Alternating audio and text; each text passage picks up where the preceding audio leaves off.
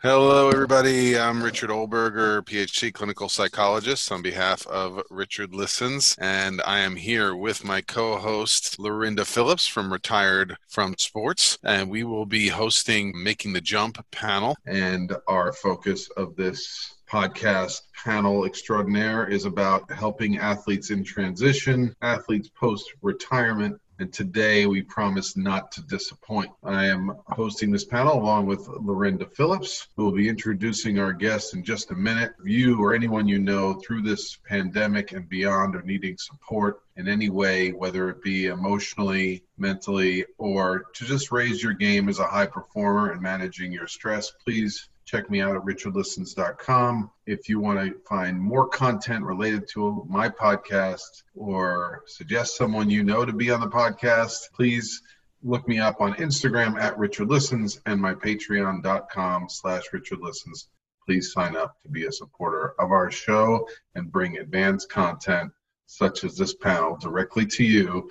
Without further ado, my fabulous co-host as well as CEO of Retired from Sports, Lorinda Phillips. Welcome. Welcome, everybody. Welcome to Making the Jump as your co-host, Master Certified Coach Lorinda Phillips. Our guests are elite athletes offering their story and advice that is entertaining and authentic. We're going to be bringing today is part 3. I know you are all eager to get the complete set. We've greatly enjoyed bringing you previous topics on dollars and cents, how to manage your money. And today we're going to focus on physical health. We have chiropractor therapist and a physical therapist about how to take care of your bodies for the long run. Next week, we'll be getting into relationships and how to take care of those for the long run. So we're trying to cover every aspect of what it's like to be an elite performer and how to keep your high performance mindset growing across the life. Lorinda, who are our guests today? Thank you so much, Richard. The first one is Dr. Mary Trumpy, and she is a sports chiropractor. She's been in the health and fitness field for over 30 years, both as an athlete and as a healthcare professional. She specializes in evaluating and treating a wide variety of issues, offering chiropractic treatments, physical therapy to address sports injuries, and rehabilitation from surgeries. Her mission as a sports chiropractor is to determine the cause of a patient's problem or injury and create a therapy program specifically for each individual person.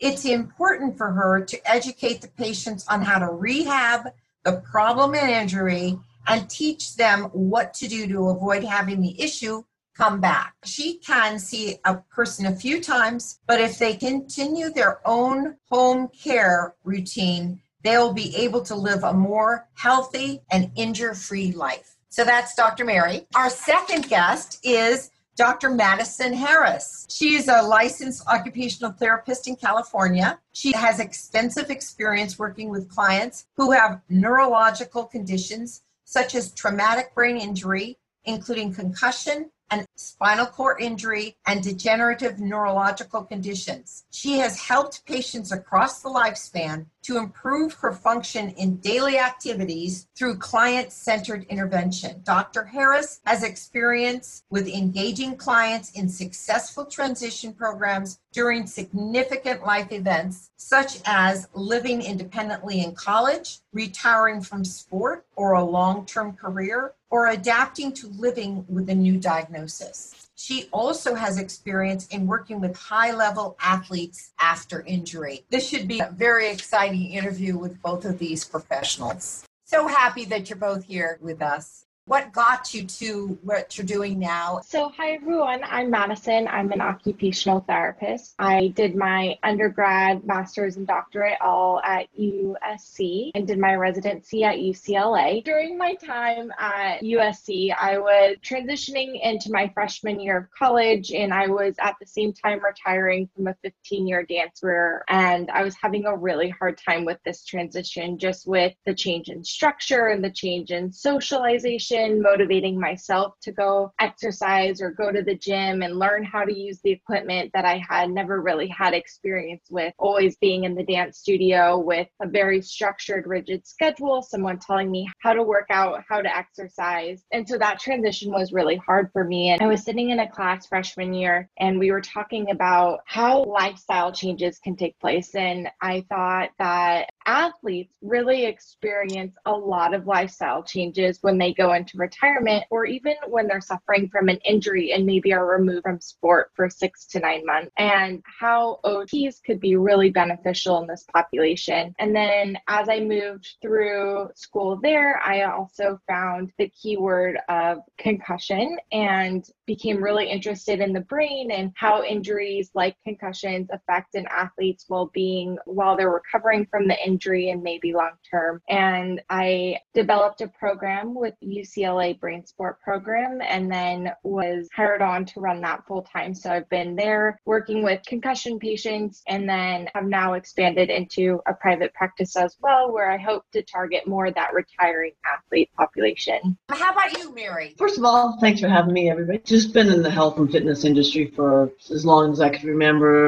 Pretty much can do any sport, but nothing advanced or elite. But I've always just really wanted to work with athletes. I've done my career as in chiropractic, but there is a division of chiropractic that's called a certified chiropractic sports physician, which you get additional training that helps you learn how to handle injuries on any part of the body. So main chiropractic classically is trained just to adjust the spine only. And I noticed all the other people would be coming into the clinic in college and they'd have ankle injuries and knee injuries, and the other doctors there would not have the skills to help them. Their idea would be, and it's great, is if you adjust the spine, it opens up all nerve flows and then it'll heal any body part. For example, if you have a bad shoulder, a bad knee, if I adjust your spine, it's going to help, but it's not going to fix it as far as rehabilitating. I went that course as far as like being able to handle more of different joint injuries. And one of the things that I've been lucky enough to learn was all the skills to, if somebody comes in with a bad ankle, let's say a chronic ankle sprains or a soccer player or some sport where they specifically continue to have the same injury. And just like Madison was saying, you get a high-performing athlete, someone who's young, energetic, focused, ready to go, and they have this injury and then they can't move forward. Let's say they're 6-8 weeks, they're doing great, they're back playing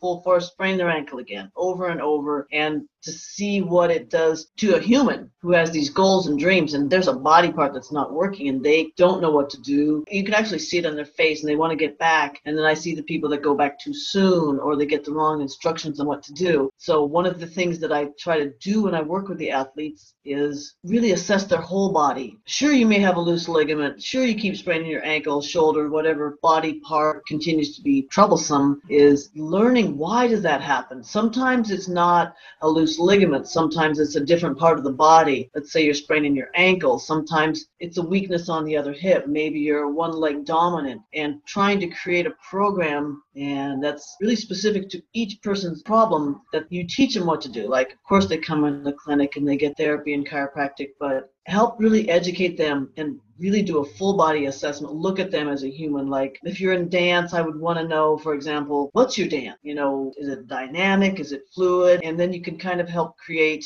a program to address all the other issues that might be causing that one injury that just keeps repeating. So that's kind of my approach when it comes to athletes. Just go jump on your bike and you start riding, your back hurts. So it's not bike, it's that you have weaknesses other places. I know I'm one of those people. I had chronic back issues, and I think most of it came from doing what I'm doing right now, sitting. Then when I worked for the county, it was 40, 50 hours a week between the car and sitting and assessment and having tense conversations. So I'd be pulling forward, hunching. So it's interesting. I had to go through a back surgery before someone told me this could be your hamstring, an issue tied to your hips. Learning a lot more about how to help athletes and how to strengthen other muscle groupings.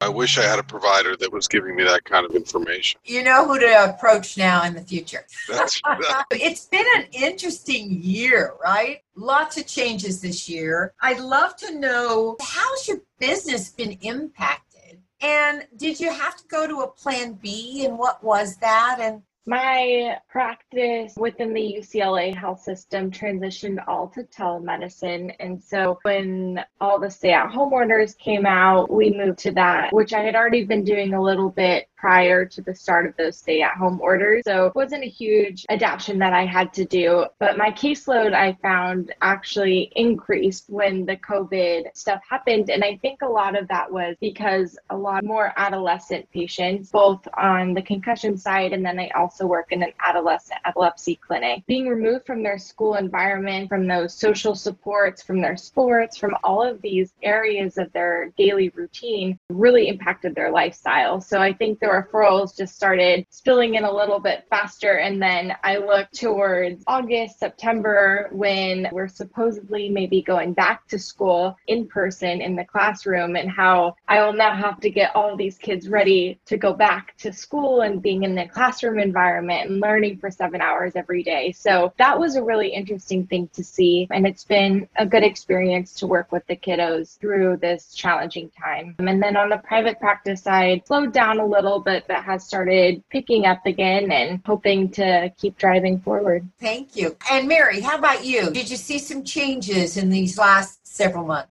Luckily, chiropractic was considered an essential business, so I was able to stay open, but pretty immediately the patient load fell down. A lot of our services, we provide massage therapy, and that was just taken off the plate because that was kind of not really allowed. So in the beginning, I just put all my staff kind of on hold, so it was just me. But I found a lot of people still wanted to come in. It was really great. One thing I kind of did like was not having any staff, not having anybody here. It kind of put you back on as a sole practitioner. So it was actually kind of interesting to reconnect with your people. And, it's just one-on-one with the patients. I'm checking the front desk, doing all the basics, And it was quite fascinating to realize how far removed, when you start running a business and you're doing the paperwork and you're managing, how far removed you are from being a practitioner. So that was a good insight to me. And now a lot of chiropractors didn't open it up. So my business has been really booming. We opened back up pretty much for the massage a couple months ago. What I've noticed is the people that are now can't go to the gym, they have new exercises. So people just get up and they go for a run.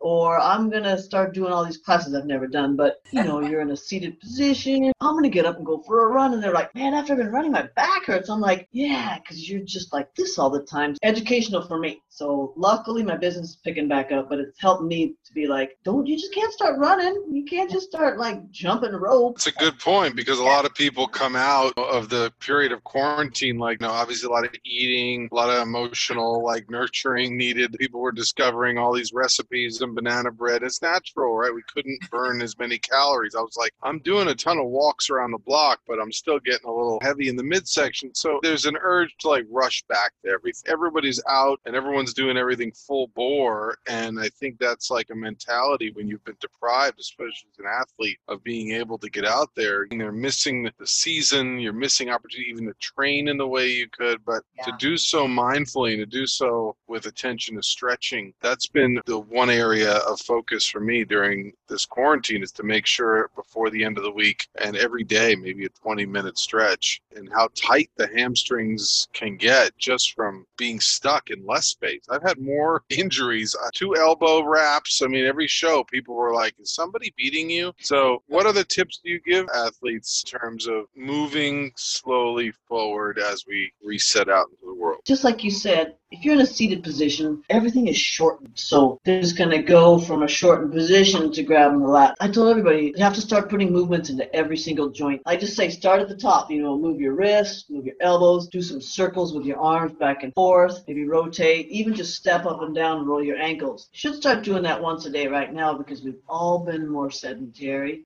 You can't get off the sofa and go for a run without, like you said, a little bit of a stretch the hammies, open up the pecs, movement into every joint. How about for you, Madison? Any tips you have? And maybe segue that into when athletes have been injured and they're trying to get back movement, what exercise you start to build in?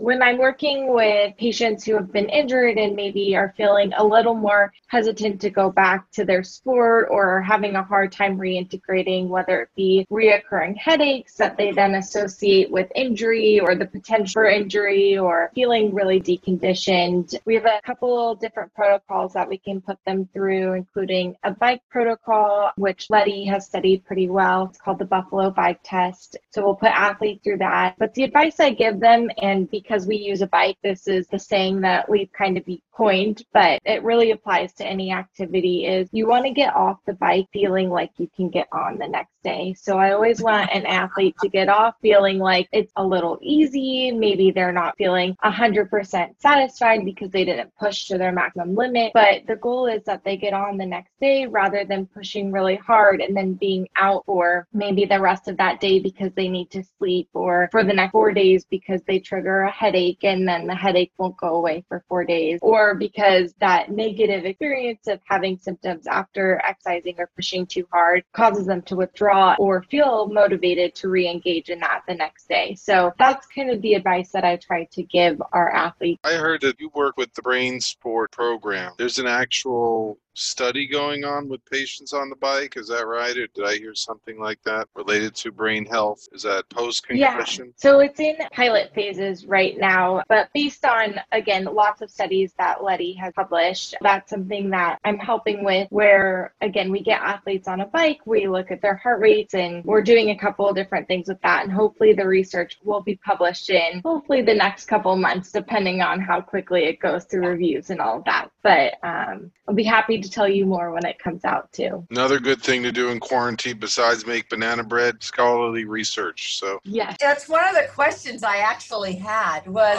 what has you interested kind of newly in what you're doing? Is there anything that's getting developed in your field that's kind of sparked some interest? Madison, you started that. You just came out. You got all kinds of great ideas. So I would love to hear that. Yeah, as far as a lot of my research, when I initially became interested in working with athletes, I did a lot of research on how OTs provide care for athletes. And it really seemed like we weren't in that field. It was mostly athletic trainers, physical therapists, which totally makes sense. As I went through that process, I saw more and more how there could be a shared role for occupational therapy to address the more everyday living activities that might change, again, during injury or during retirement. So a lot of what I'm doing in the program development that I've been doing, I've been talking to colleagues across the country, and I definitely give credit to their many phone calls that they've had to endure from me to learn what they're doing too. There aren't many of us out there doing this concussion protocol with athletes right now. And so a lot of the program development that's going on is a lot of trial and error and gathering evidence and then publishing. So I had a publication come out last November, and then my resident is in the process of working on publication that follows up my publication that I did last year. And then we're just submitting abstracts and trying to educate the larger medical community on how OT could play a beneficial role in the field for care for athletes. I read an article maybe about a year ago that said there's about 380 NFL players that have concussion.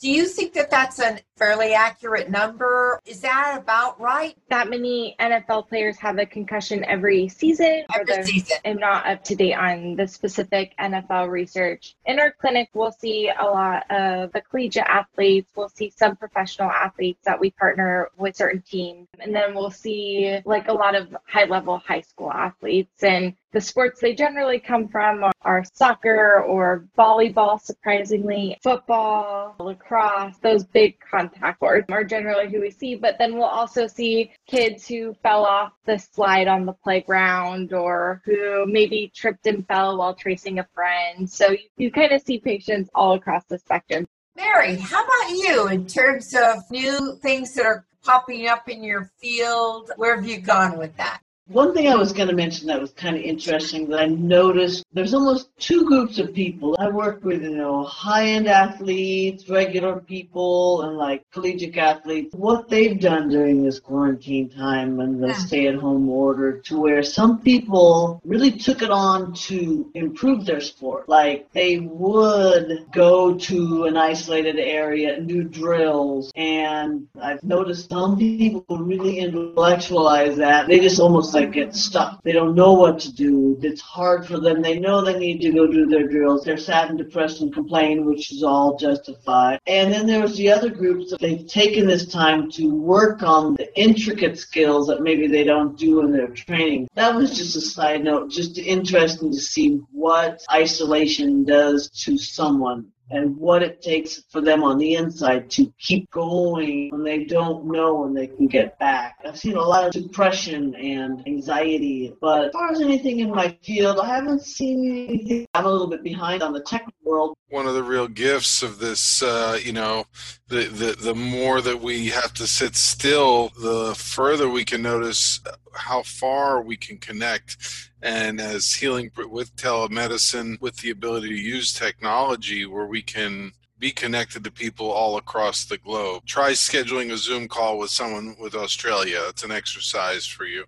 In all seriousness, it's led to some very interesting conversations about brain health, well-being in athletes, and how it's being applied to sports such as rugby. So that's part of my curiosity, is more about not just about the damages caused by concussions, but how can we improve athlete well-being, and what are the things that Madison's working on, some projects here collaborating with the Brain Learning Center here in California, in terms of what can be done to help athletes reduce their anxiety around returning to the field, or around if they do have a concussion. Because you mentioned the statistics, right? We know that if the stats report 380, well, we might as well somehow increase that by 25%, because we underreport. We don't always see things when they're happening. They don't want to get into the injury, so they want to brush it off. And you don't know how many times they've done that in their career. It could have started in high school. And let's just look at the NFL for a minute. It's about 1,700 guys per year. All the teams, 53 men,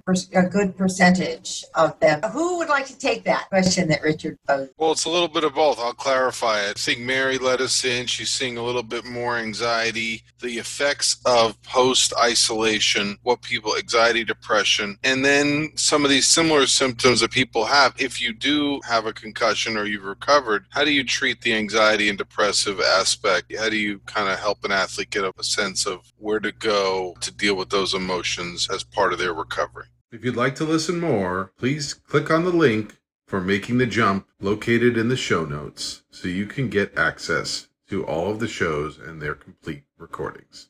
This is Richard Listens, and I'm out.